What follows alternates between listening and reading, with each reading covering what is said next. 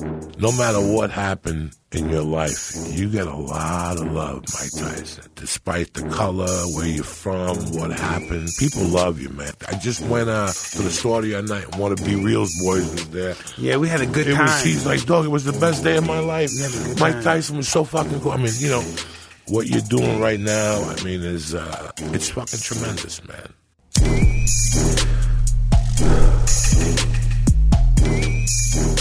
Oh man, here we are, another episode of Hot Boxing with Eben Britton and Mike Tyson. Today we have a special guest, man, a New Yorker, man. 100%. Tell him Joey Diaz. Talk to us. What's man. happening, Talk people? Hell yeah, Joey. The champ Mike Tyson, straight from Cuba, 205 West 88th Street, and fucking points beyond. And then I ended up in North Bergen, New Jersey, and because my mother had a bar in Union City. But yeah, you know Jersey City? Yeah, I know Jersey City. You know Mario Costa?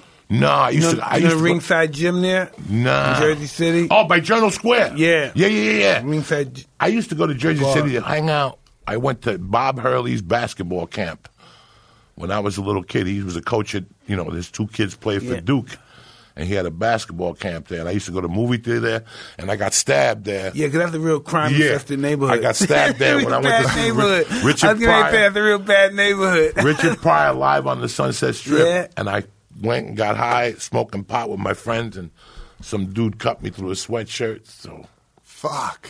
That's what it's like. Dude. Tremendous, but it's great to be here with you guys. It's a war zone, buddy. It's great to have you, man. You know, Mike and I have a lot of similarities. We both lost our mothers at the age of 16. Mm-hmm. We both got locked up. You been to Spofford when you were a kid? What's that? You ever been to Spofford in the Bronx when you were a kid? Where's that? Spofford Avenue. You know, man, it's been so juvenile lockup? No. I was good as a juvie. That was my shit. I was good as a juvie because you and I had something else in common. We got saved by an Italian man. Yeah. Okay, when I moved to New Jersey, the neighborhood man was Carmine Balzano, God rest his soul. And he took me into his house, even though I was Cuban. He had 4 other sons. And one of the sons died, and I kind of replaced him. So whatever the sons got, I got. That gives you a different type of feeling. It was the 70s. Ain't no spick or no black dude going to walk into an Italian's house. But they didn't look at it like that. We got saved by somebody Italian. We have so many similarities. You know, you're from Brownsville. In my early years, well, my mentor is from the Bronx. He's from Arthur Avenue. Yeah, Arthur Avenue is still fucking kicking and shit. Yeah, he's from representing Italian food like a motherfucker still. The last American slice is in Arthur Avenue now. Everybody knows that in this country, but it's always been an Italian name from the beginning, 100 years ago. It's just a pleasure to be with somebody who understands. You know, Mike Tyson was the king of New York. You know how hard that is to be the king of New York? Walk the walk, talk the talk, the king of New York. Oh, thank you, brother. Thank you. He got dethroned by Tony Soprano. You know what I'm saying? It just happened. Listen, I met him once, too. Yeah. I met him once. Yeah? Yeah, I met Tony. James? What was it, Garfield? James Gandolfini? Yeah, Garfield. I met him once. How was he? He was a very decent man. Very nice man. Rest in peace. I won an award, and then he said, when was that movie out? When did that movie? He didn't even see The Hangover. I didn't even know it was out. He said, when was that movie out? That's so funny. That's classic actor.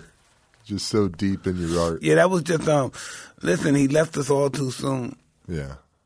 Yeah, definitely. They all do. They all do. You know, we don't get to say goodbye or something. You always feel bad, you know. Yeah. But back to Mike. No, I've been a fan since day one. The first time I saw you throw up. In fact, I got to talk to you about something. You owe me $250 from July of '87 because I bought an 8-ball and I was working this chick. You were fighting Spinks in Atlantic City. Yeah. And I was working, and I had 15 rounds to work her, but you knocked the motherfucker out in 58 seconds. He had to go, man. And her little girlfriends took her back, and there I am with this 8-ball and a hard dick. You know what I'm saying? How do you get a hard dick with 8-ball? Oh, Dog, you're 28, you can get it hard still. God, do it right now and try to get it hard. It's not going to work. You need a motherfucking snake charmer. It's not going to work, man. God, I always wanted to know that secret, man. How do you get it hard when you get high? How do you get your dick hard on coke? In the 80s, you could get your dick hard on coke. Then they started putting hairspray in it. I always had Viagra's and all that stuff. To counteract? Yeah, to counteract. Oh, my God, I never did Viagra. I'm scared. Fuck. Yeah, fuck. But hey, I knocked my wife up at 50. Yeah, you did. So I'm good, yeah. Fuck. She was 42. Yeah, 50. That's amazing. Smoking dope like a motherfucker. No other drugs. I knocked her up. Amazing. Can you believe that? God I works knocked in my wife up mysterious at ways. 32. Yeah, man. Did you? She was 32, yeah. Wow. First child, 32. My aunt had my cousin at 45, so it can happen. Really? Yeah, man. Theo Von's father was 72. Wow. 72? Whose father? Theo Von. You got to Yeah. get that motherfucker in here. Oh, He yeah. got stories, too. Yeah, he's amazing. He's amazing. But Theo had him when he was 70. His father had him when he was 72. God, man, a newborn. A Spanish dude. That Spanish they keep blood. fucking. That Know how Spanish sperm. They'll knock They you up in keep the fucking fucking. casket. You know what I'm saying? Yeah. You get a Puerto Rican with good genes. You jerk them off in the casket. Boom. You got twins. They don't fuck around. Tell them, Mike. Tell them, Mike. Not even a little bit. Not even a little bit. That's crazy. Dude, I couldn't imagine being 72 and having a newborn. I was 20. I was 24 when we had our daughter, man, and I was fuck. What a fucking trip to That be an old was- man and knock my. When my wife came in, I was with her for 13 years, and she came in and she goes, "You knocked me up," and I was like, "Fuck!" Close the door. I had to think about it for a little while and shit. Now I'm very happy. You know, my Yeah. wife's happy, so God works in mysterious ways, man. No doubt, man. You know, it's funny as with all the things we did. We were talking about Juvie. Like, I mean, you were a badass motherfucking Yeah, Juvie. I was. I was Yeah, I doing was. shit, but I was keeping it on the down low, and I knew too many people to get arrested.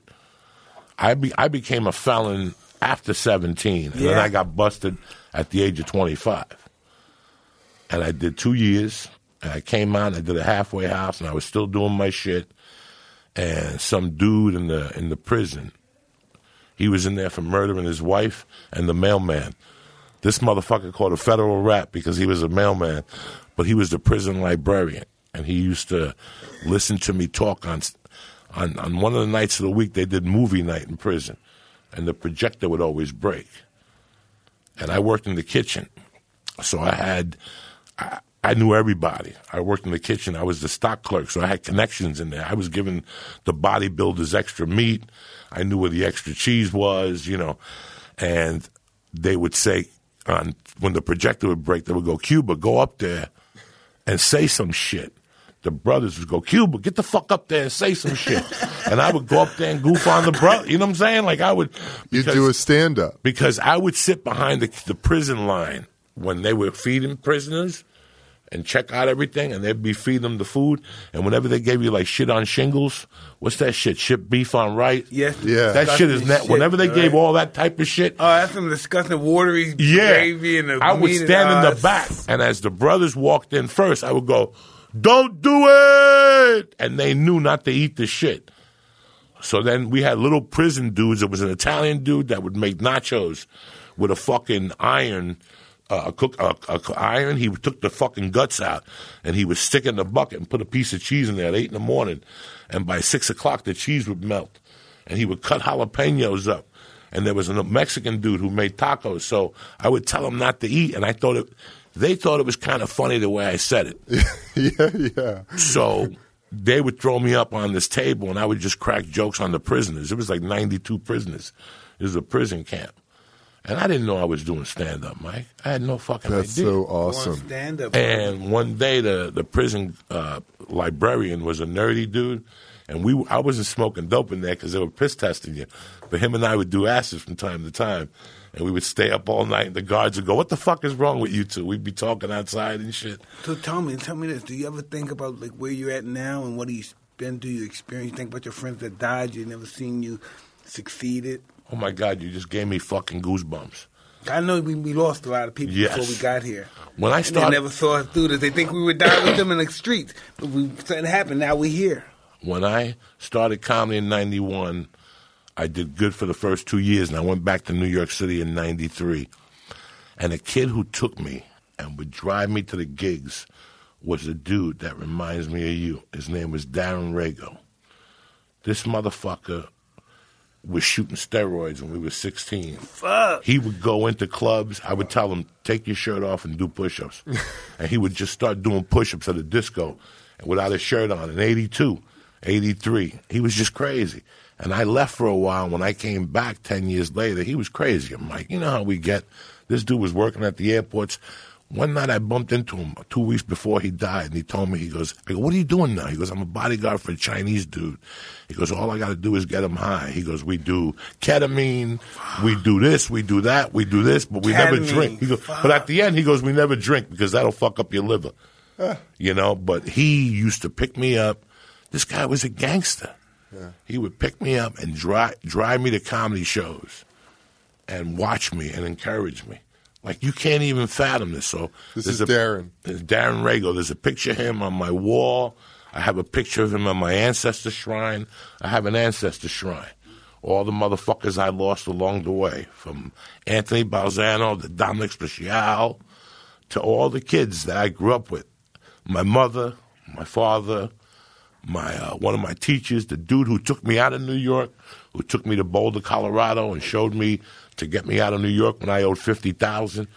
He died. I got all their pictures, and I put glasses of water. That's what you do when you're Cuban.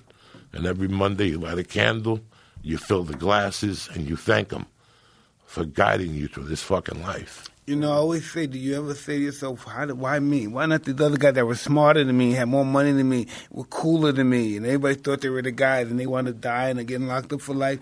You say, how come me? I wasn't really the guy out of the group that really was supposed to make it. I ask myself that every fucking day.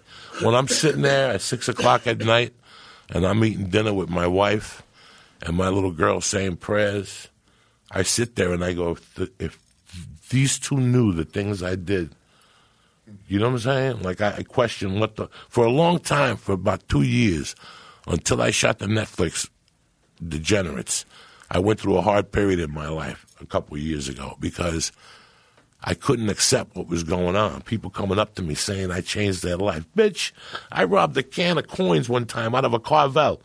You know those fucking cans that say donate to blind kids? The handicapped. Yeah, donate to blind kids. One time I went to Dimes. Yeah, one time I went to Carvel and I took whatever was in there. It was $7, Mike. And here I am now at the Comedy Store every fucking night doing comedy with Joe Rogan and Whitney Cummings and D'Elia and fucking Jeff Ross. And I look at myself and I go, what the fuck? Listen, you know, coming from a place where we came from, what we did, we only internalize who we are, and we think that we're nothing because we don't think these guys did what we did. And it's in our mind. Like, say we know somebody that killed somebody, we seen somebody been killed or something, or we're the cause of it. You know what I mean? Somebody may have been picking on us or tried to abuse us, and we went to tell a friend, and our friend came back and killed them. You know, that's just how it is in New York. And so we say to ourselves, we're not worthy of this because we're scumbags. Every day of my life, I question how the fuck I got here. You know, I got left back in the 7th grade. I got a GED. I'm a felon. Yeah, listen, I'm saying I didn't even get my GED. And I'm a Cuban that can't play baseball. I got nothing going for me. I got my GED only because I was going to go to prison, and if you get your high school diploma, they knock 2 points off. So you end up going to a lower...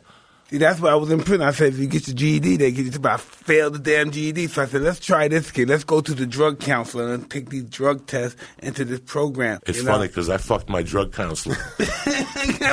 When I was more in common. When I was in the halfway house. Yeah, more in common. When I was in the halfway house, there was this badass counselor. When I got out, she used to piss test me. And I'm uncircumcised. So I was pull the skin back on my dick. I was snorting coke like a motherfucker. And I said, what cleans up your piss, Mike?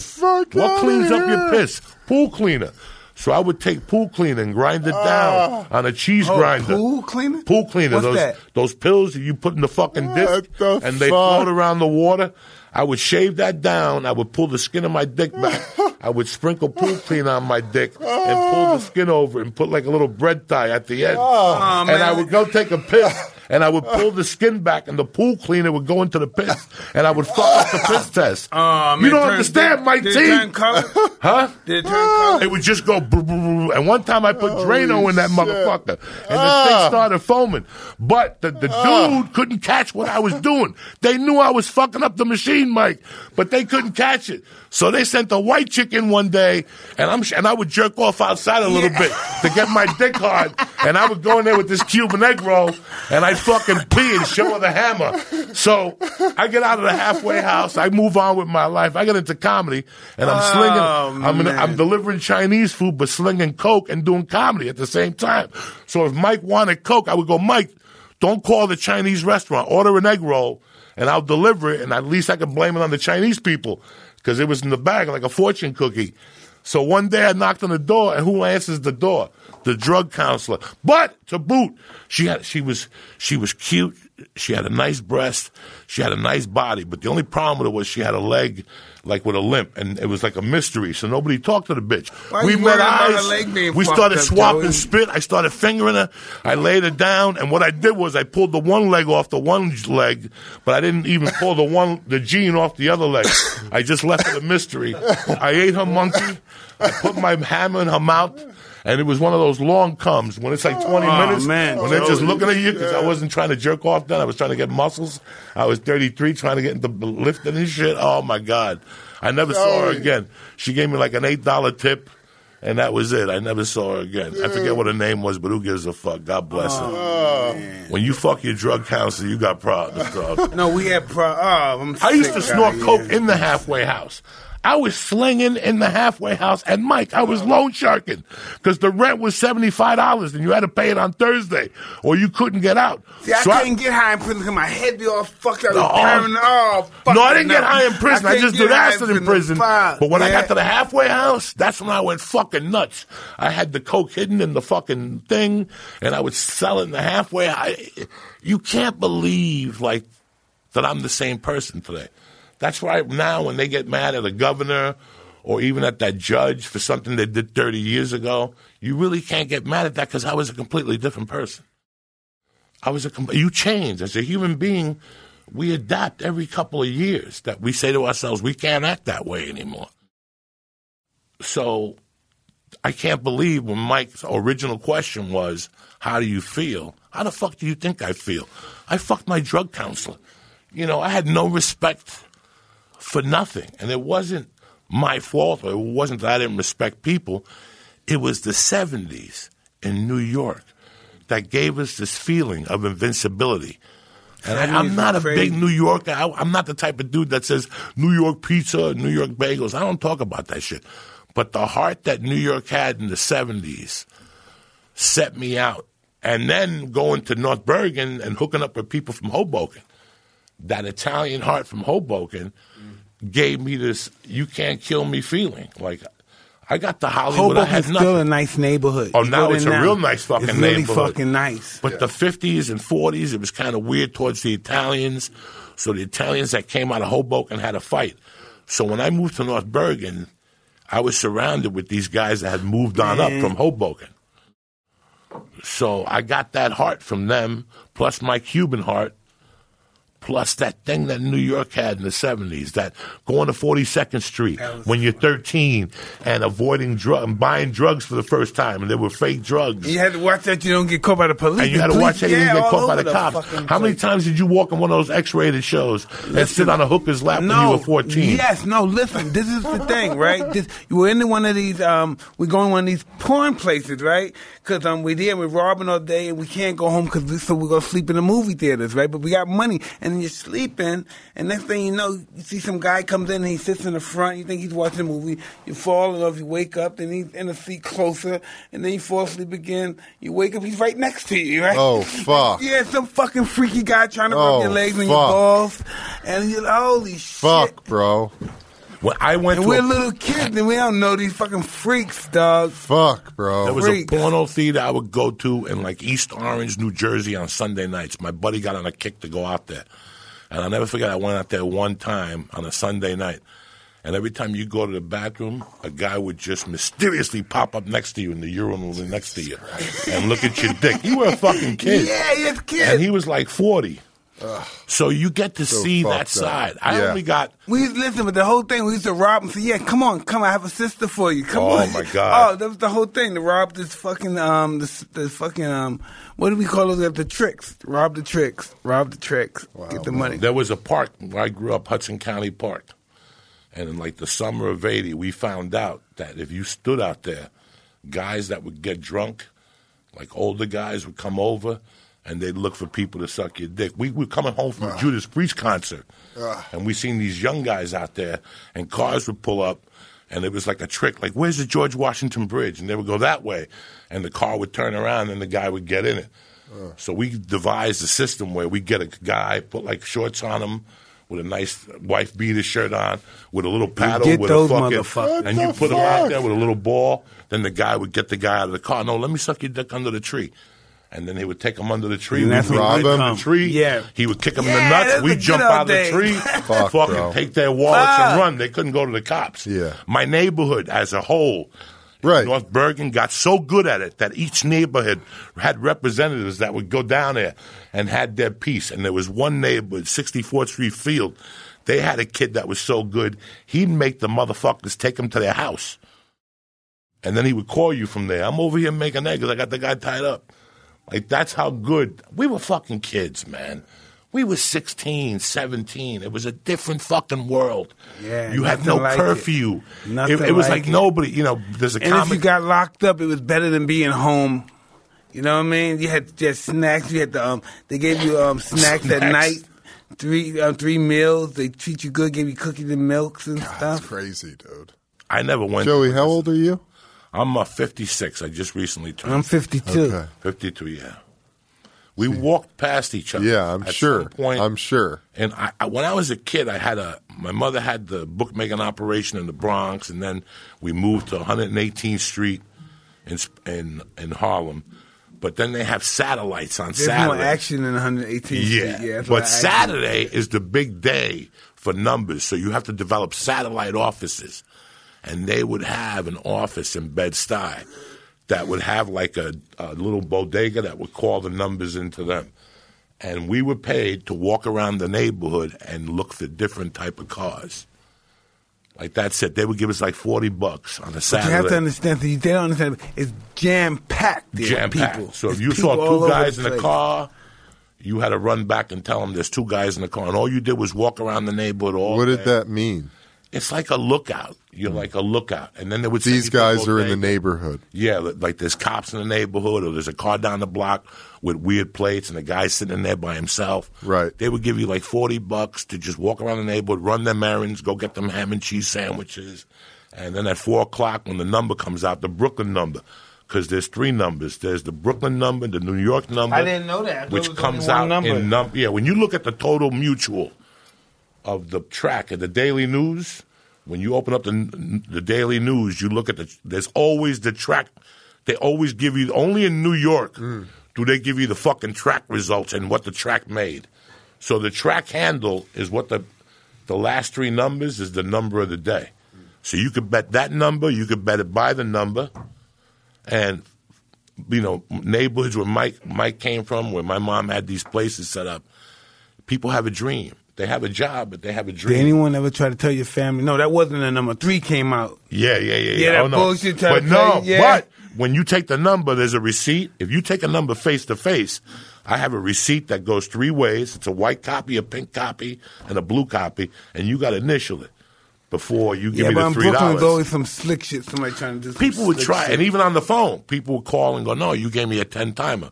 Yeah. Let's go to the tape recorder." There's not a bookie that doesn't tape his phone calls.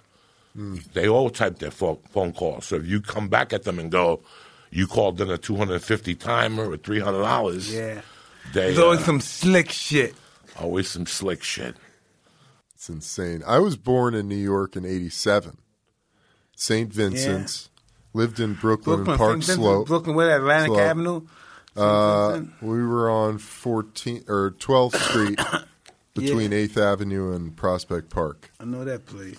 I was already gone. I was doing time in 87. Wow. No, 87 was when I got in trouble. Everybody was doing time in 87, 80. In the 80s, everybody was locked up. Hey, man, you know, you make mistakes. And everybody was locked up. And the funny thing is, Monday I posted the picture of the guy I kidnapped in 1987. He came to my show this past weekend in Tucson.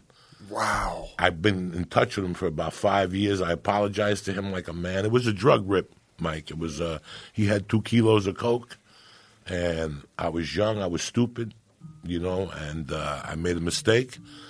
and with another guy, and we fucked up, and I did, he didn't even testify, Mike. He didn't even testify. The other guy, my partner in it, testified against me. And then I plea bargained to 0 to 6. The judge gave me 4 with and Cordy told me to fucking come back in 120 days. And if I behaved myself, he reduced my sentence, and they cut it to community corrections. And that's the hardest thing I went through. Prison ain't hard. It's that community corrections. That's how they hang you. Because you can't do make shit. One mistake. You can't be in a bar. Your life is 6 to 6. Basically you have to live under a strict life. And even then, like I said, I was. And if your friend's a felon, he better walk right by you. He better not slap you 5. Talk to him. You can't. Yeah, you better not say, "Hey man, I'm glad to see you." You better just walk right by you. It's a hard life at that point. But you know what, man? I did it. I paid my debt to society. I got divorced. I fucking lost everything. I started again. And the only thing that I could think of was comedy. And I just wanted to be a regular comedian. I wanted to hide. And I ended up in Los Angeles. And the next thing you know, I was like Richard Gere in Office and a Gentleman. I had nowhere else to go. Yeah. Mitzi Shore, God rest his soul, gave me spots. Then a dude, Joe Rogan, he came into my life. And he taught me how to be a professional, And here we are. 27 motherfucking years later, comedy saved my life. Amazing. You ever think about doing residencies in like Vegas or anything? I just did Treasure Island Friday, and awesome. It was tremendous. I really liked them. I did the South Point before. They were very nice also. But it's time to, move on up a little bit. I'm 56. I got 1 foot in the grave, 1 a banana peel. And I got a lot of life left in me, dog. I got a lot of life left in me. So I still do my little every 2 weeks on the road. I got the podcast. I got the kid. I got to talk to you about something real quick. I taped my kid.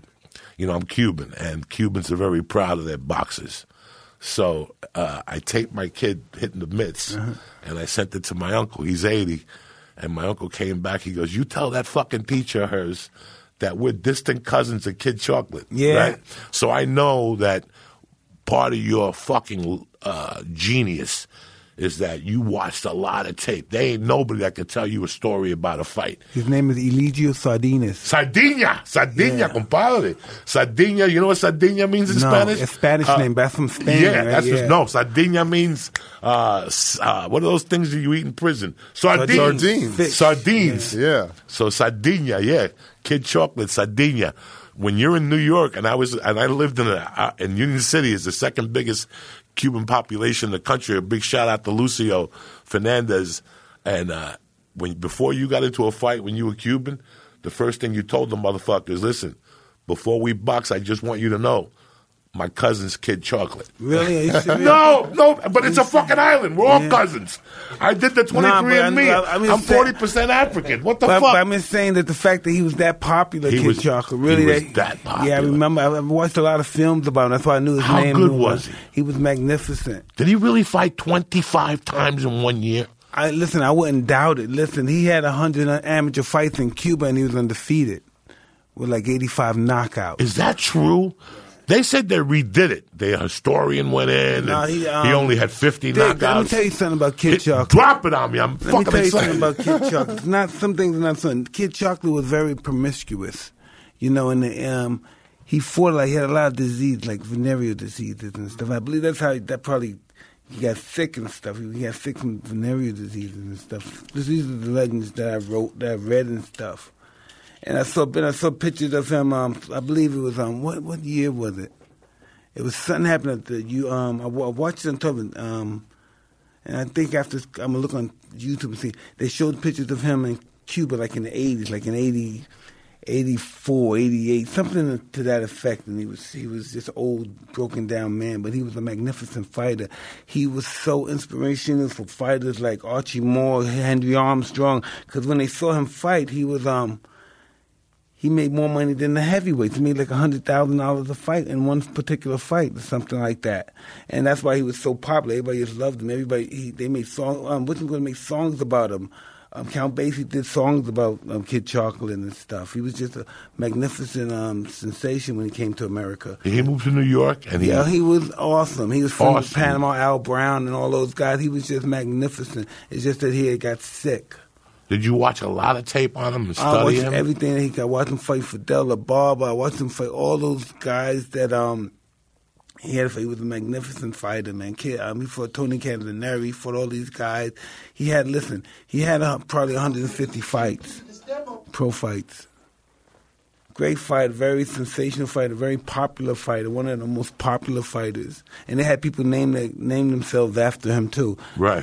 Such a Kid Chocolate, Big Chocolate, this and that. Sardinians. Awesome fun. When he came to when Castro took over, he was a very wealthy guy, Kid Chocolate, but he took everything.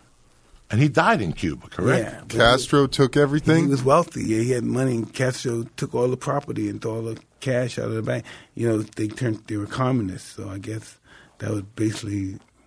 They had to shut it down. Yeah. It's funny how many venereal diseases, when Columbus went to Cuba, he brought back, he took something, then he went back, and what they brought back was sugar and syphilis. Yeah, the rumors were that Cuba was a big syphilis fucking hotbed. Interesting. I tested hot for syphilis a few times. No biggie. I moved on. Fuck it. Done all right? No, I'm doing all right. I ain't never catch no fucking syphilis, I ain't never caught no shit like that. I caught the crabs one time, 85. But that was it. Holy shit, man. Well, the time you guys came up, I'm just glad you didn't get the HIV. Oh, man. Thank God. No, you know what? I can't see needles. God threw me a big blessing. I can't see needles. So I think I snorted heroin maybe 2 times, 3 times, and I liked it. So I'm not going to lie to you, but I knew that it would be a problem. I had enough problems on my hands with the addictions I already had. So I left it alone, and till this day, I've been clean 11 years from that white fucking devil. Amazing. And I don't know how I did it. I woke up one day and that was it. There was no rehab. There was no hugs. I looked at my girlfriend at the time, and I knew I didn't want her to find me on the floor.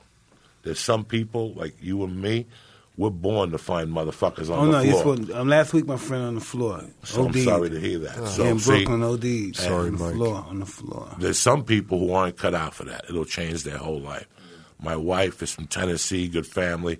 I didn't want her to find me on the floor. And one day I just stopped. And I keep the reefer because it keeps my mind back on the street and who the fuck I was. That's the last thing I do because it's my teddy bear, Mike.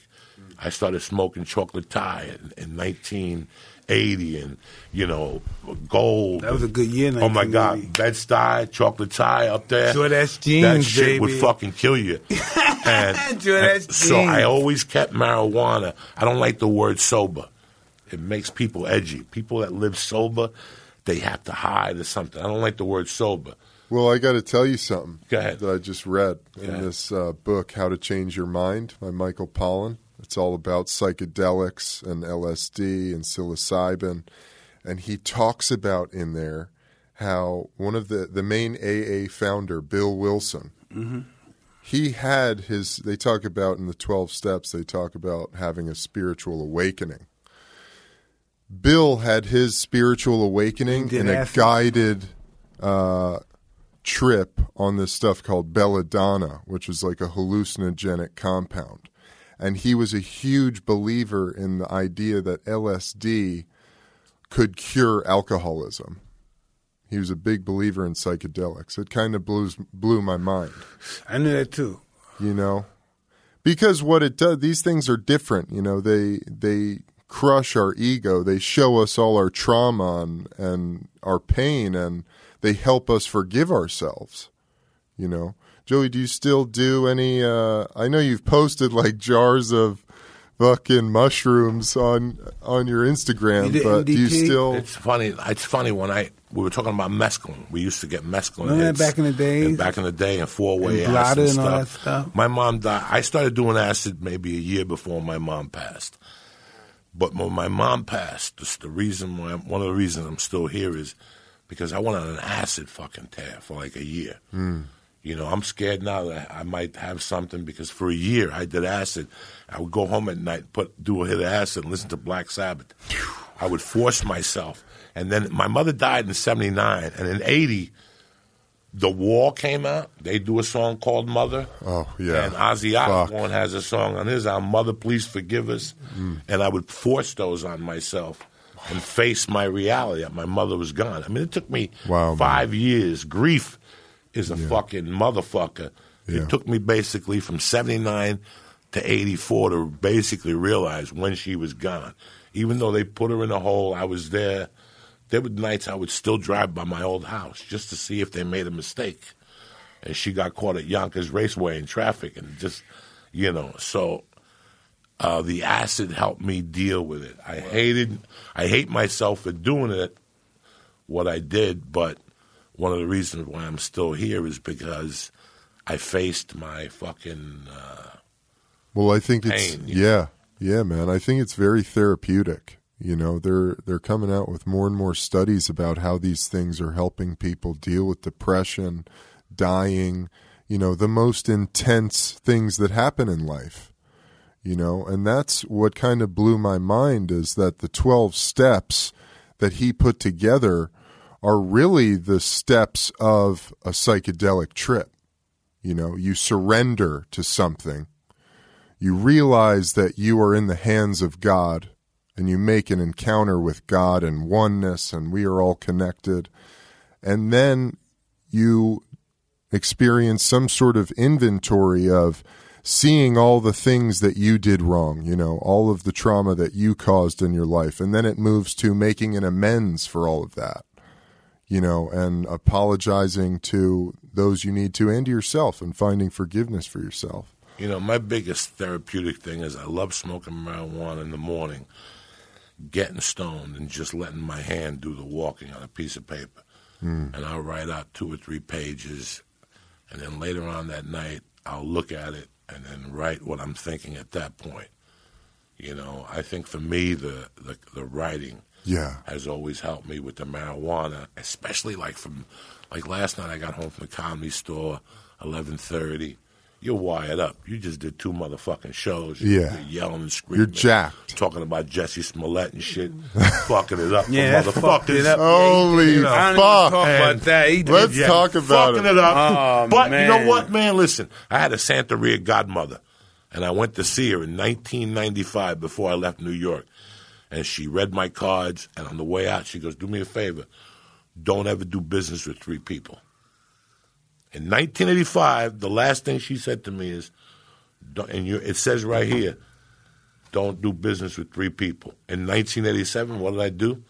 I set up a kidnapping with another guy and that. I remember when I turned myself in, I kept seeing images of my godmother saying, don't do business with 3 people. That's what Jesse Smollett That's all she said? He did business with 3 people. That's it. And 2 could always turn on you. And that's exactly what happened. And only one can keep a secret if 2 of them are dead. That's it. Only dead men tell tales. So it's really weird that you saw what went down. You can't believe it. But I don't blame it on Jesse Smollett. I blame it on the pressure that Hollywood puts on these kids, whether it's Hollywood makes us do some fucking dumb shit. If you fall into that motherfucking hole. You think just for like attention? I don't know. Just crazy. You know what? The thing is, we want these people to love us. We want these people to give us jobs, and we want to live our life happily ever after and be the head, sometimes be the head nigga on the team. I'm going to be the baddest nigga on the team. I'm the richest, the baddest, whatever it may be. You know what I mean? And then we forget who we really are. We get lost in this fucking cloud of success, of what we believe is success, being different from what we were.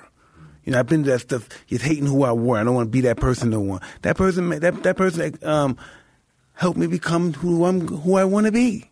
Why don't I want to be involved with that person no more in my life? I used to always be that way. I used to always want to close the door on my path, forget I was a thief. My parents and they were street workers and all that stuff. So all that stuff would make people, want to throw their old life away. But you always have to believe who you are and have to accept who you are. You know what I mean?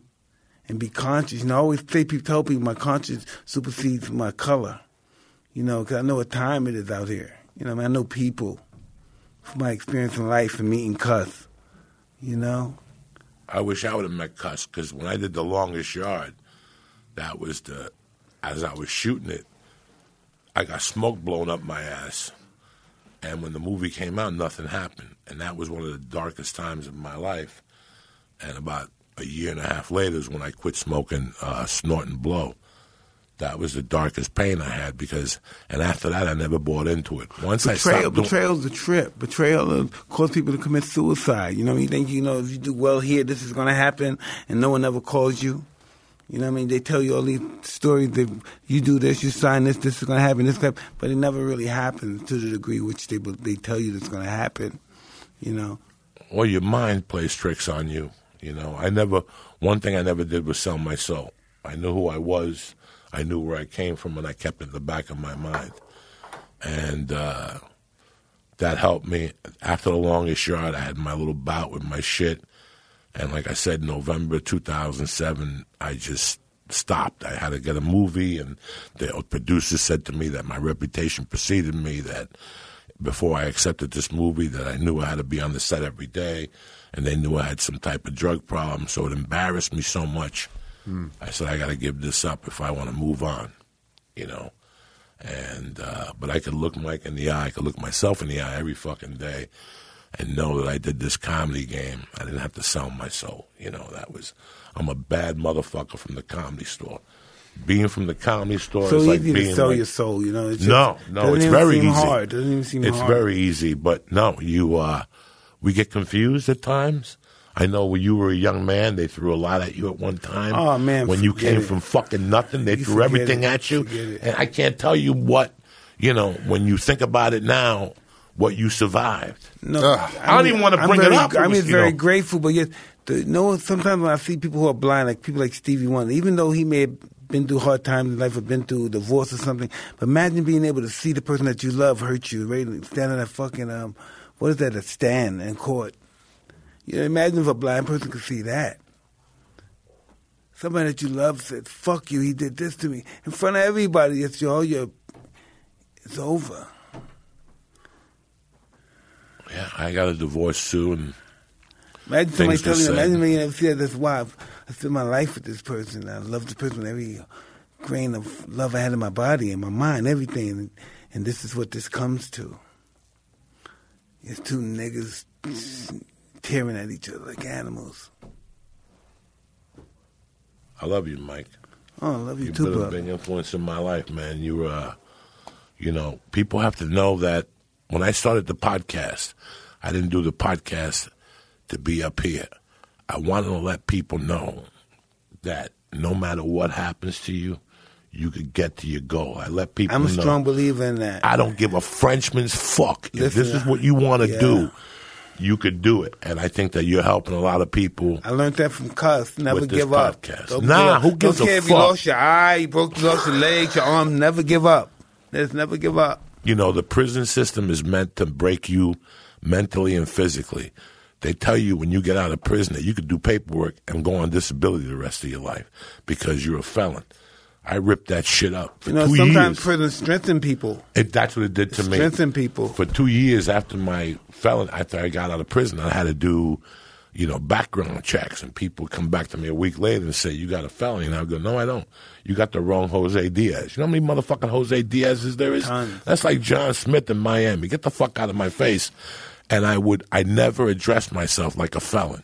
I said I paid my dues to society. I didn't rat. I fucking did it. I'm going to start anew. It took me, because I'm a pussy, it took me 2 years to get on stage after I got out of fucking prison because I'm a pussy. But once I did it, I had my purpose. And I figured I'd go underground. Then I came home one day, and my wife said, I don't want to be married to you no more. And I know that feeling. We had a child. That hurts. And I knew You're talking about an ego crusher. Yeah, I knew as I was. I knew as I was getting out of that she wasn't going to let me be the father to this child. I want to fuck my other boyfriend. I had two other. Yeah, she left me for an older guy. I like him more. And I couldn't blame her. He has more money or something. Mike Tyson. Thinking back today, I don't blame her. I don't fucking blame her. How can I be angry at her? She was thinking about that child. You know, I think about, would I leave a child with me when I was 32 years old for 5 hours? Not really. Not really. So she had every right to do what she did. I'm like fucking Denzel in Man on Fire. I had to give up a life to get a motherfucking life. So tell me, brother, how the brother, like, when you get conscious, right, of what you've done, like you were telling you, you weren't living your life right to have the child or live with the child. How do you learn to make up to yourself? I write. I keep in touch with everybody who helped me out as I was growing up. I keep in touch with all my friends. Anybody who helped me along the way, I keep in touch. I try to do something nice for somebody every day when I wake up. Make somebody's day is what I call it. There's nothing like making somebody's day. You ever got a call from a motherfucker that don't want nothing from you? He just call up to check up on your ass? Very rare. Very rare. Very rare. That's, Very rare. I make it a habit once or twice a week to call a motherfucker and go, what's going on? Don't text me either. Take that text and shove it up your mother's ass. Call me. I want to hear your voice, Mike. You know, that's another problem we're dealing with with our children today. They won't call you. They'll text You have to tell them. In my motherfucking they world, humanize you. It's they nice. Text you. Yeah. You have to still talk to people. I'm a firm believer in calling people. What's up, dog? I don't want nothing from, because you live in a place where somebody's always looking for something. So when you get a call from somebody, just checking in with you, just to say. So, I think about my mom. And I think about my stepdad. I saw my stepdad shoot a dude on 148th and Broadway at a Santeria party one time. You scared? He was Abacoa. He was Abacoa Cuban. No. He grabbed me by the hand. We got in the car. Yeah. We went down to Riverside Drive. He threw the gun into the Hudson. We drove home. And you know what, Mike? We never talked about it. We even left my mother at the Santeria party. We never talked about it. In 2006... I started reconnecting with him like in 95, and I checked in with him, and then I realized that he was my stepfather, and a lot who I am today is because of him. And one day we were eating lunch in 2006, and I look him in the eye, and I go, remember the night you shot Nico Picadillo in the leg? I know. Everybody say no. Man. He goes, I don't remember that. And he kept fucking eating. I know they said the same thing. No me recuerdo eso. Hacer, ¿de qué tú estás hablando? It was fucking hilarious. The guy's name was Nico. He owned the bar on 143rd and Broadway. But he liked a certain Cuban dish called picadillo. So they called him Nico Picadillo. And my stepfather didn't drink nor do drugs. He just liked to shoot people. He was a religion in Cuba called Abacoa. There's Santeria, and then there's Abacoa. Abacoa, those motherfuckers that they walk around with a straight razor. And they dedicate their life to San Lazaro, the saint with the dogs. Are they cutting themselves? No. They'll fucking cut you. Oh, but God. the reason they cut you is to demoralize you, so they'll slice an ass cheek. You know, it was fucking crazy. They don't eat pussy. Oh, man. They don't eat pussy. They're interesting guys. They're interesting fucking dudes. Like, you know. So you gotta eat. Listen, if you're not eating pussy now, you're not getting no pussy. Yeah, dude. Nowadays, absolutely. Even fucking got to. Listen, even little kids, high school kids are doing this shit, man. you gotta eat pussy and you gotta eat ass. That shit trouble, keeps nigga. your immune system ticking. You know what I'm saying? Yeah. You eat somebody's asshole at a party, Mike. Tell me more about it. No shit. Well, Joey, I mean, what do you think about... So what do you do, Joey? When you're eating ass, do you put your finger up the ass while you're eating it too? That's a better question. You know? I'll tell you what, man. I've been married. I've been with the same woman for 18 years. If I try to stick a finger up her ass, she'll fucking cut that motherfucking hand off. Them days are over with. Them coke freak days are over with, you know. That was a long time ago, Mike. It's crazy how you think back at the shit that you got into when you were doing cocaine. And I'm embarrassed. When I was doing coke, you know, I wouldn't look in the mirror when I was coked up. Oh, no. I had to do that. I was like, fuck, who am I? Who the fuck am I? I wouldn't look in the fucking mirror when I was doing coke. Because I didn't want to see in my face. If you look at my face, I have scars. I would pick ingrown hairs. Just to, like, in other words, it was like cutting, because I didn't like who the fuck I was, you know. But, man, I'm happy that's over. I was always dehydrated, and I never drink. after us was licking, I would even become more dehydrated. I used to be dehydrated, my lips be all chapped and blistered, looked like I got AIDS. I was just looking like a mess. I would drink water with the Coke. I never drank water. Because I never did that. I said if I drink water, at least I'm being half healthy. Then the next day I would wake up and eat sushi. I would go, let me go eat sushi. And if I eat the sushi will eliminate the cocaine from my bloodstream and I could snort Coke in 2 days again. I'm ready to rock. That's how crazy the addiction gets your fucking If mind. I'm high, listen, if I'm doing cocaine, I won't stop unless I get arrested or get into an accident. A car accident. I just won't stop. If somebody had to stop me, I couldn't stop on my own. Not at all. Couldn't stop. I couldn't stop either, Mike, for years. Like I said, I was doing Coke when I was under like a probation program. I couldn't stop. I I resorted to fucking who puts chlorine on their dick and pisses? That's a big one. I never saw nobody do. Did that burn? Know. It burned. I still have little fucking scars on there from the fucking.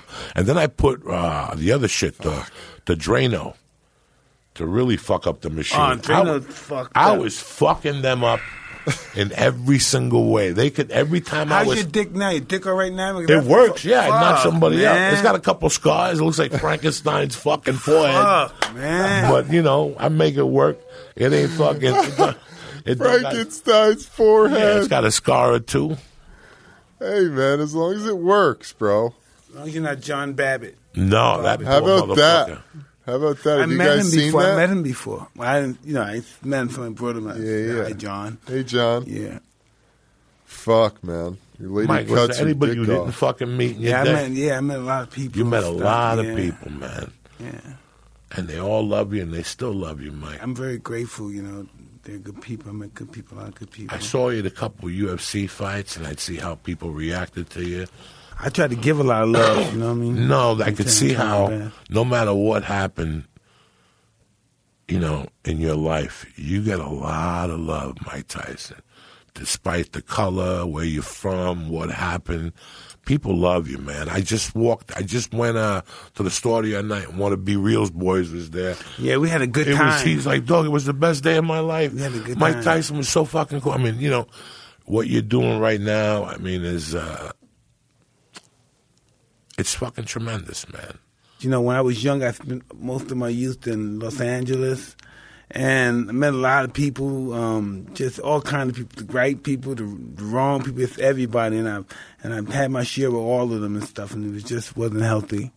I was always burning the candles on both ends. Would you ever consider moving back to New York now? My wife doesn't want to go back. She lived in New York. She don't want to go back. She don't think she likes those colds anymore. Those cold weathers. I wouldn't mind.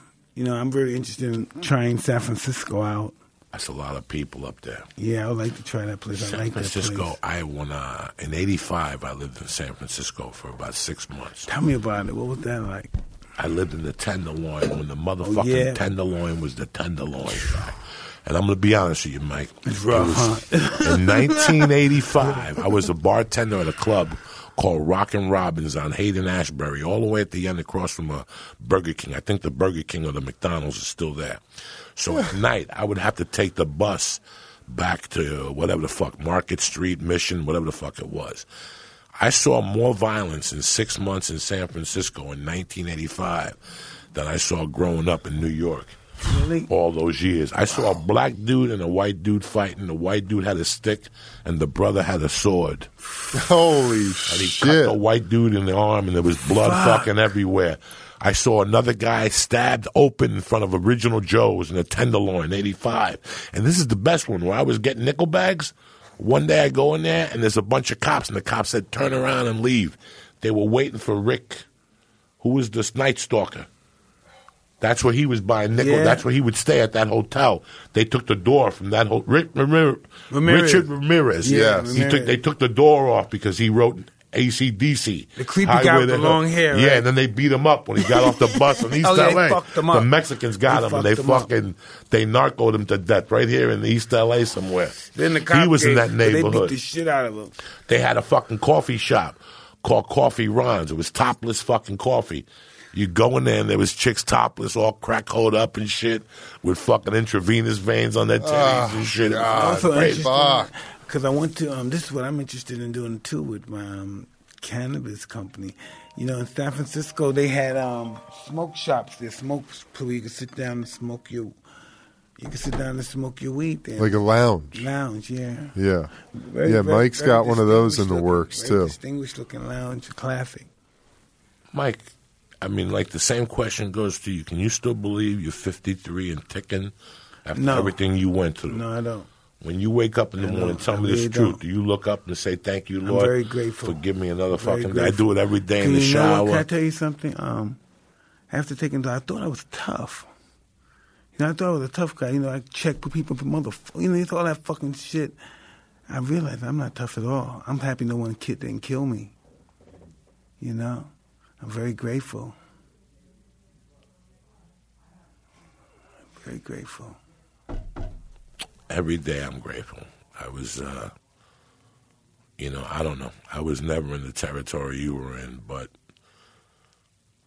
like I said, I'm just very grateful for being here. Like now at this part of my life, you know, I'm still active at the Comedy Store. That's like fucking. That must be awesome, right? Yeah, like to be 56 and to go to the Comedy Store. And all those guys know you, like Jeff and all those guys? Yeah, it was I've been there for 22 years. That was my only home. That was the only thing I had. Nobody would talk to me about, you know, I was doing the movies on my own. You know, for Spider-Man 2, I sent my own audition tape. I was a hustler, Mike. I used that New York mentality. Casting directors wouldn't see me. The Longest Yard, they didn't want to see me. So what did I do? I went to Houston. I got all coked up, and I went to Play It Again Sports. And I bought a helmet for a fucking little guy, like a 9-year-old, and I bought a shirt. I was 400 pounds then.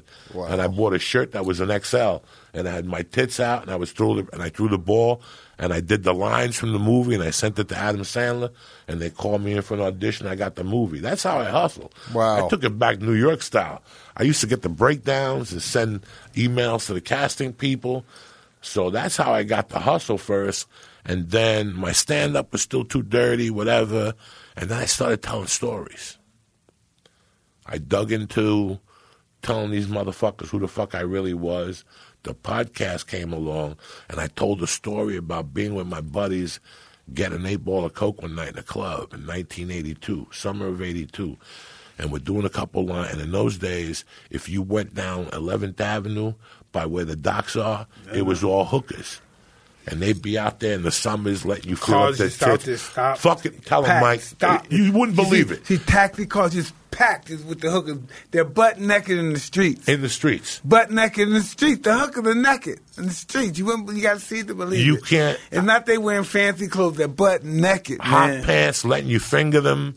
You know, just AIDS at an all-time high, man. It was fucking crazy. People were dropping like flies in the 80s. Man. I went on the floor. You had to step over them. In the street, you had to step over people. I went to go to the ferry 3 months ago. I went back to New York, and I go to the ferry, and I remember looking at it, going, "What was here 20 years ago? Why is this so familiar to me?" And it came back to me that that whole area was hookers. So I had a buddy that every time I pick him up, he'd always go, "Oof, oof, somebody's got to suck my dick tonight." He would always say this. No, you have to see this. Evan, you have to see this situation. You had to see You're this. in the car, you walking on your. Back then, in summertime, I rode motorcycles. So I'm riding my motor. I'm looking at that. You can't believe a young, beautiful girl. They're butt naked. Normally, you think you're going to see some monsters out there. You're seeing beautiful, young, attractive girls. And the pimp was a black dude in a wheelchair who thought was fucked up, but he had an Uzi under his wheelchair. I mean, it was fucking dirty down there. Wow. And my buddy would always make us stop to look at the hookers.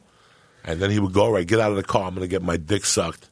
And he would get his dick sucked, and there'd always be an argument. But listen, it's in the broad open. Everything's going on. All you saw was cars shaking. Yeah. There was a side street where there were, I'll never forget, there was like a warehouse ramp, and cars would just pull over, and you just see the cars shaking. People just drive there and get to see the hookers. You couldn't believe it. It was like a fucking museum. At nighttime, but in the broad. It was like a fucking museum. In those days, the hookers would give you, I think it was $25 for a blowjob, $50 for fucking a blowjob, and if you threw in the extra 10, it would be an around the world. They would eat your asshole and shit. I swear to my mother's grave, I never touched one of those hookers, but my buddy was addicted to hookers. There was a place in New York called the 1040 Club, And this is a story for all you young guys. Don't ever get in a car with nobody. Go out by yourself. When people say I'm picking you up, go fuck yourself. I'm going out by myself. And I got in a car with this dude named Pedro. His family owned a candy company, and they had candy trucks. And we went over to the city for his birthday to the 1040 Club.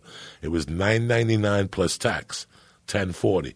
And they'd rush you into a room, and there'd be two. You know those dudes that got cologne on and say how much pussy they get? All those dudes would be in there drinking, and then they would open up a door and push like 200 chicks, like 20 chicks out at a time, and you had to grab them and like kick them in the ankle, and then you had a ticket, and you had to give it to the guy, and he let you into a back, and it was just partitions. You could hear people fucking next to you, and they take a bucket out from under the fucking bed, like a ping-pong-poom mattress. They'd take a sponge out, they'd wipe down your dick, and then they put a condom on you, and then the chick, and I'll never forget, that was the first time I was a Catholic. I had like sucked some titties at that time and maybe fingered some people, but I was not hip to sex at all. And this chick got on, when she took the stockings off, it was nasty, and she got on top of me, and she started going back and forth, and I could hear my dick, and it was like I was just getting sick to my stomach. And then she stopped after a minute, Mike, and she looked at me, and she goes, for $10 extra, you could eat my pussy. I fucking threw her off me. No. I got my clothes on, and I fucking went, and I walked to the fucking bus, and I never went to one of those places ever fucking again. It was such a horrible experience. But if in those days, if you went down to 42nd Street and you made a right up Broadway, there was all these bars, and there'd be these dudes. We were 14. There'd be these dudes in front of these bars, and they'd go, see naked women, see naked women. They didn't give a fuck. They wouldn't give a fuck if you were 10. You would go in there, you would sit down, and then these women would sit on your lap, and then they'd say, okay, honey, we can make out if you buy me a bottle of champagne. Well, they'd bring them one of those Paul Mooney little bottles of champagne, and they wanted $40. You're 13. Who's got $40? Yeah. And you're like, I ain't got $40. Get the fuck out of here. But you would go up and down Broadway just feeling little titties and shit just for being 14. Then they had the peep shows where the windows opened, and you could stick your head in, and the chick will let you suck a tit for 60 cents. Jesus Christ. You tell people these stories, and they look at you like, Joey, knock it off. That's why when they did the 7-5, people went crazy. Yeah, that was an interesting show. That was an interesting show. You got to get him on the podcast, Mike Dowd. I'll give you the digits. He's a dynamite dude. But Mike Dowd, people think that was New York. Yeah. That was it. That 7-5 precinct, that was every fucking precinct. Yeah. That was, it was a different world. How come gambling in the 70s and 80s was a ticket in New York City? But it's a felony in New Jersey. Right across the motherfucking bridge. It was programmed, and what they would do is Mike's got a bank. They don't let you gamble in New York no more. No more. Mike's got a bank on 118th Street. I'm a cop. I go see Mike every Friday. He gives me $200. But Mike knows that every 90 days, Mike's going to get a phone call and go, Mike, clean out your thing. That means have $2,000 there and have a phone there. So when me and my 6 cops show up, I handcuff Mike. I take him down to the station. Mike gets a ticket. And then I meet Mike that night. If Mike had $2,000 in there, I had to give $1,000 to the other cops. I give $1,000 back to Mike. And then Mike goes to court in a month, and I tell the cops not to show up, and Mike would go home. It was a scam, and Mike understood it. On top of what he had to pay, every 90 days, you got to take a bust. You got to take a bust. That's just the way life is. It was it was so fucking corrupt. It was a jungle, man. It was a jungle sometimes. It makes me wonder how it really was. No, listen, the cops knew the fucking criminals by their first name. By the first name. Yeah. They know how you doing today, Mike? It was such a different animal, and to see that and try to describe it to people. It's a crazy world. And They watch you do crimes, they don't even do anything. I saw you the other day, Mike snatched that purse. You see politics I saw you now. the other day. The cops are telling you this. You see how politics is now, how people losing their mind and shit like that. I saw corruption growing up. My mom had a bar. 2 cops would come in once a week and have a drink, and my mom would give them an envelope, and they would leave. And that was just a part of doing business. We had an attorney in Jersey City. All right? Our main attorney, his name was Sam DeLuca. He's retired now. Sam DeLuca was a motherfucker that you walked in there, Mike, and he basically told you, Mike, how you doing? Great to see you, champ. Champ, here's the deal. And Mike Tyson, you know how many times I went in there because the bookmakers my mother hung out with were Cuban, so they would make believe they didn't speak English. So I would always go with them. I would get the day off from school. They give me like $100 to go be the interpreter between Sam DeLuca and this guy. And in those days, the late 70s, like this is mid-70s, I'd be like 12. And I'd go down to DeLuca's office, and he'd go, how you doing? How's your mother? Good. And then the guy would sit down, and he'd go, Mike, listen, I just got a call the other day from the DA. They want to give you a year and want you to plead to a simple assault. But for $200,000, I'll get you 90-day probation. For $100,000, and then they would give you like a menu. For $100,000, you're going to do 90 days. For $50,000, you're going to do 120,000. You're going to do 120 days. Call me in a week and let me know what you want to do. That's how simple the system was. And you don't want me 1 hour in that motherfucker, 1 minute. When you're getting it only, it's just a fucking miserable place, Eben. It was such a thing to see growing up. And now I go to 42nd Street and I see Olive Garden. Yeah, it's beautiful now. I see Olive Garden on 42nd Street. You can't believe it, Eben, what it was at one time. You can't really believe it. A cesspool. It's really wretched. Den of iniquity. You don't know what it's like to do a line of angel dust and go into the city in the 8th grade, play hooky, and walk up and down those streets as an 8th grader. I did angel dust once. I couldn't handle angel dust. I couldn't take no fucking angel dust. What is that like? Eben, fuck. Eben, but when it wears off, it's not over. It comes back and hits you again. It comes back and hits you again. Oh, really? It's like a 12-hour trip. Fuck. And they would call it crystal THC, and they would give it all these different names to derail the impact of doing Gorilla Biscuits and Angel Dust and Zoo Dust and Horse Tranquilizer. Never took it and we would smoke it. They also in those days used to sell joints with formaldehyde in them for like $12. You know how fucked up formaldehyde gets you when you smoke it? Dip it in there. So fucked up. Joey, what's it like being a comedian these days in this super sensitive worry about climate? Mike, you know that before you go into something, if you don't have a little bit of fear in your stomach, you might as well quit. Fear always has to live there because that fear, you take it, and that's what you turn into your performance. For Mike, it was knocking motherfuckers out, and for me, it's timing, precision, focusing on what I have to say. You know, last night I had to go down to the Comedy Store. 27 years I'm doing comedy. 10 minutes, a kid comes over to me and he goes, you're up in 5 minutes. And it's like a fucking eternal time bomb. And then you go back to what Mike was saying. I'm following fucking Russell Peters. Not only the guy is a great comic and a gentleman. Is Russell up here somewhere? Somewhere. He was up there. And Theo Von. I'm following Theo Von and Russell Peters. And then it's 5 minutes before 4 minutes, and you start thinking about all the bad things you did. You start thinking about, do you deserve this? What the fuck am I doing here? If these people really knew that one time I went into a Carvel and took a change and got $7 for it, would they still be laughing at my jokes? You know, these people that come up to you after and go, let's take a picture. If they knew that one time you put a gun in somebody's waist, would they still want to take a picture? That's the dark side. These are all the thoughts that come into your fucking head. And then with a minute left, New York City comes back into you. Hoboken comes back into me. North Bergen, Union City. And I go, what the fuck am I talking about? Who the fuck am I scared of? Nobody. Slap me loose on that fucking stage.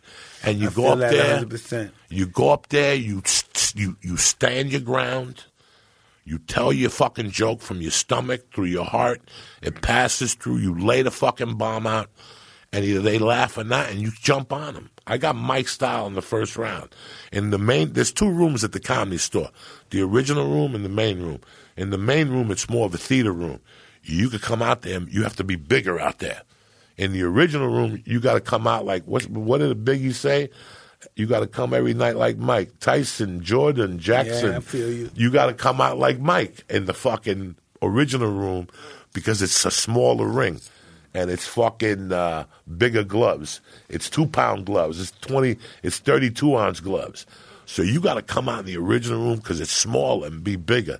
So last night I had to do the main room, then the original room. I had to follow Ali Wong, Rogan, So that fear, you need that fear. I don't like that doubt when it comes into my mind, Mike. That shit fucks with me a little bit. I ain't going to lie to you.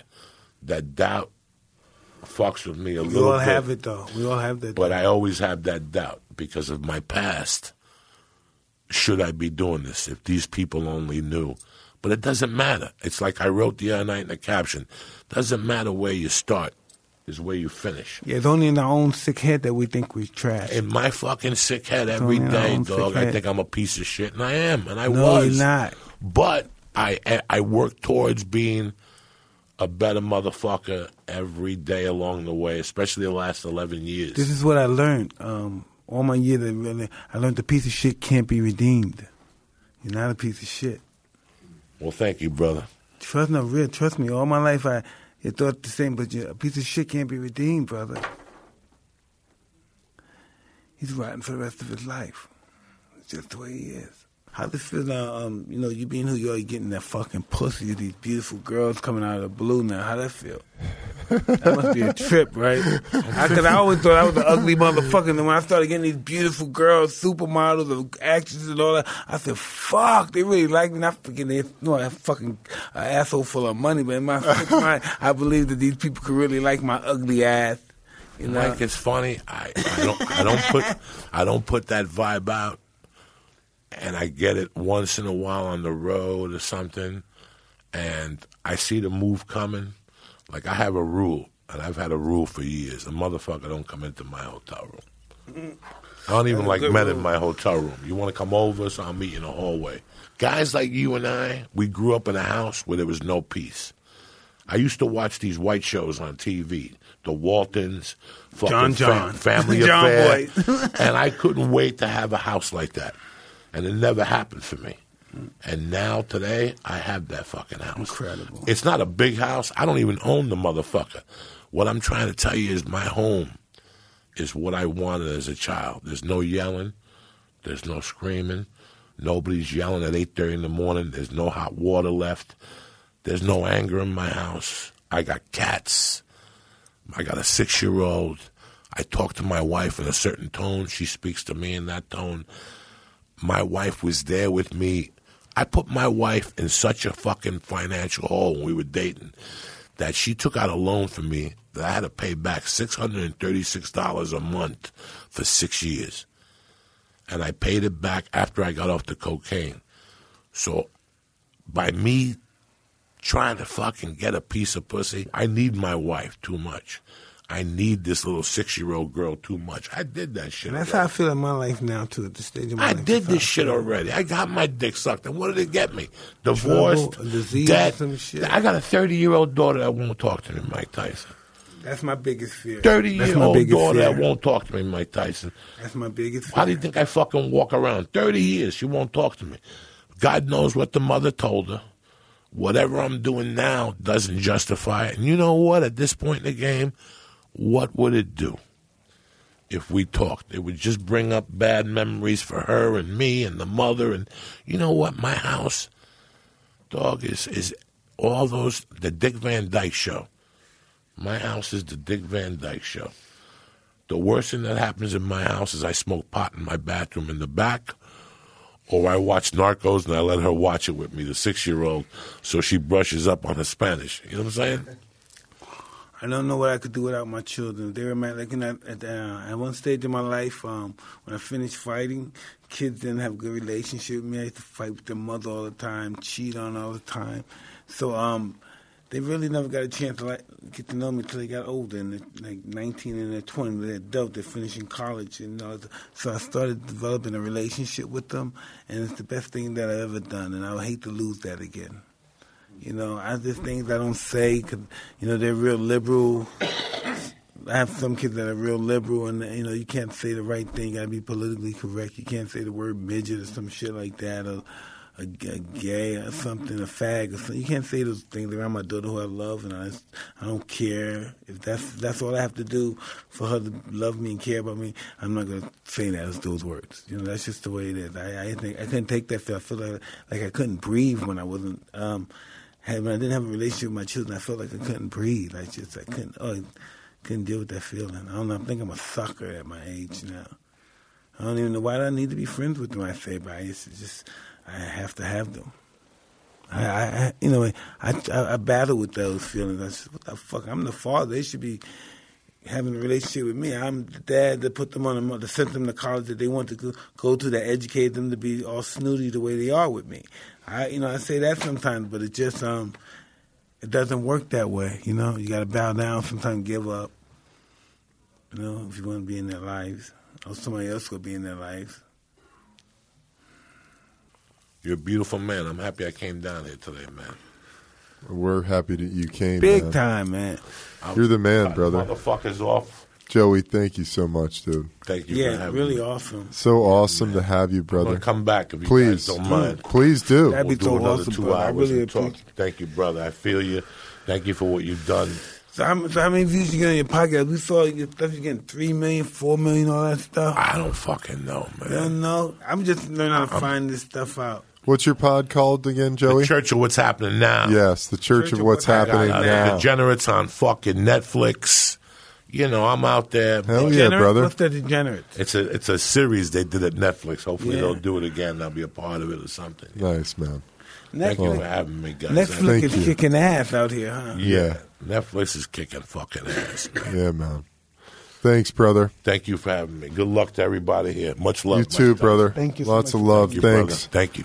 All right, everybody. Mike, great show, man. Man, thank you, Edmund, man. Oh. This is the awesome guest that we had here. And Awesome. what can I say? Hey, this is another conclusion of Hot Boxing. I'm Mike Tyson, I'm Eben Britton. I'm Joey Diaz. and we're out. Stay black.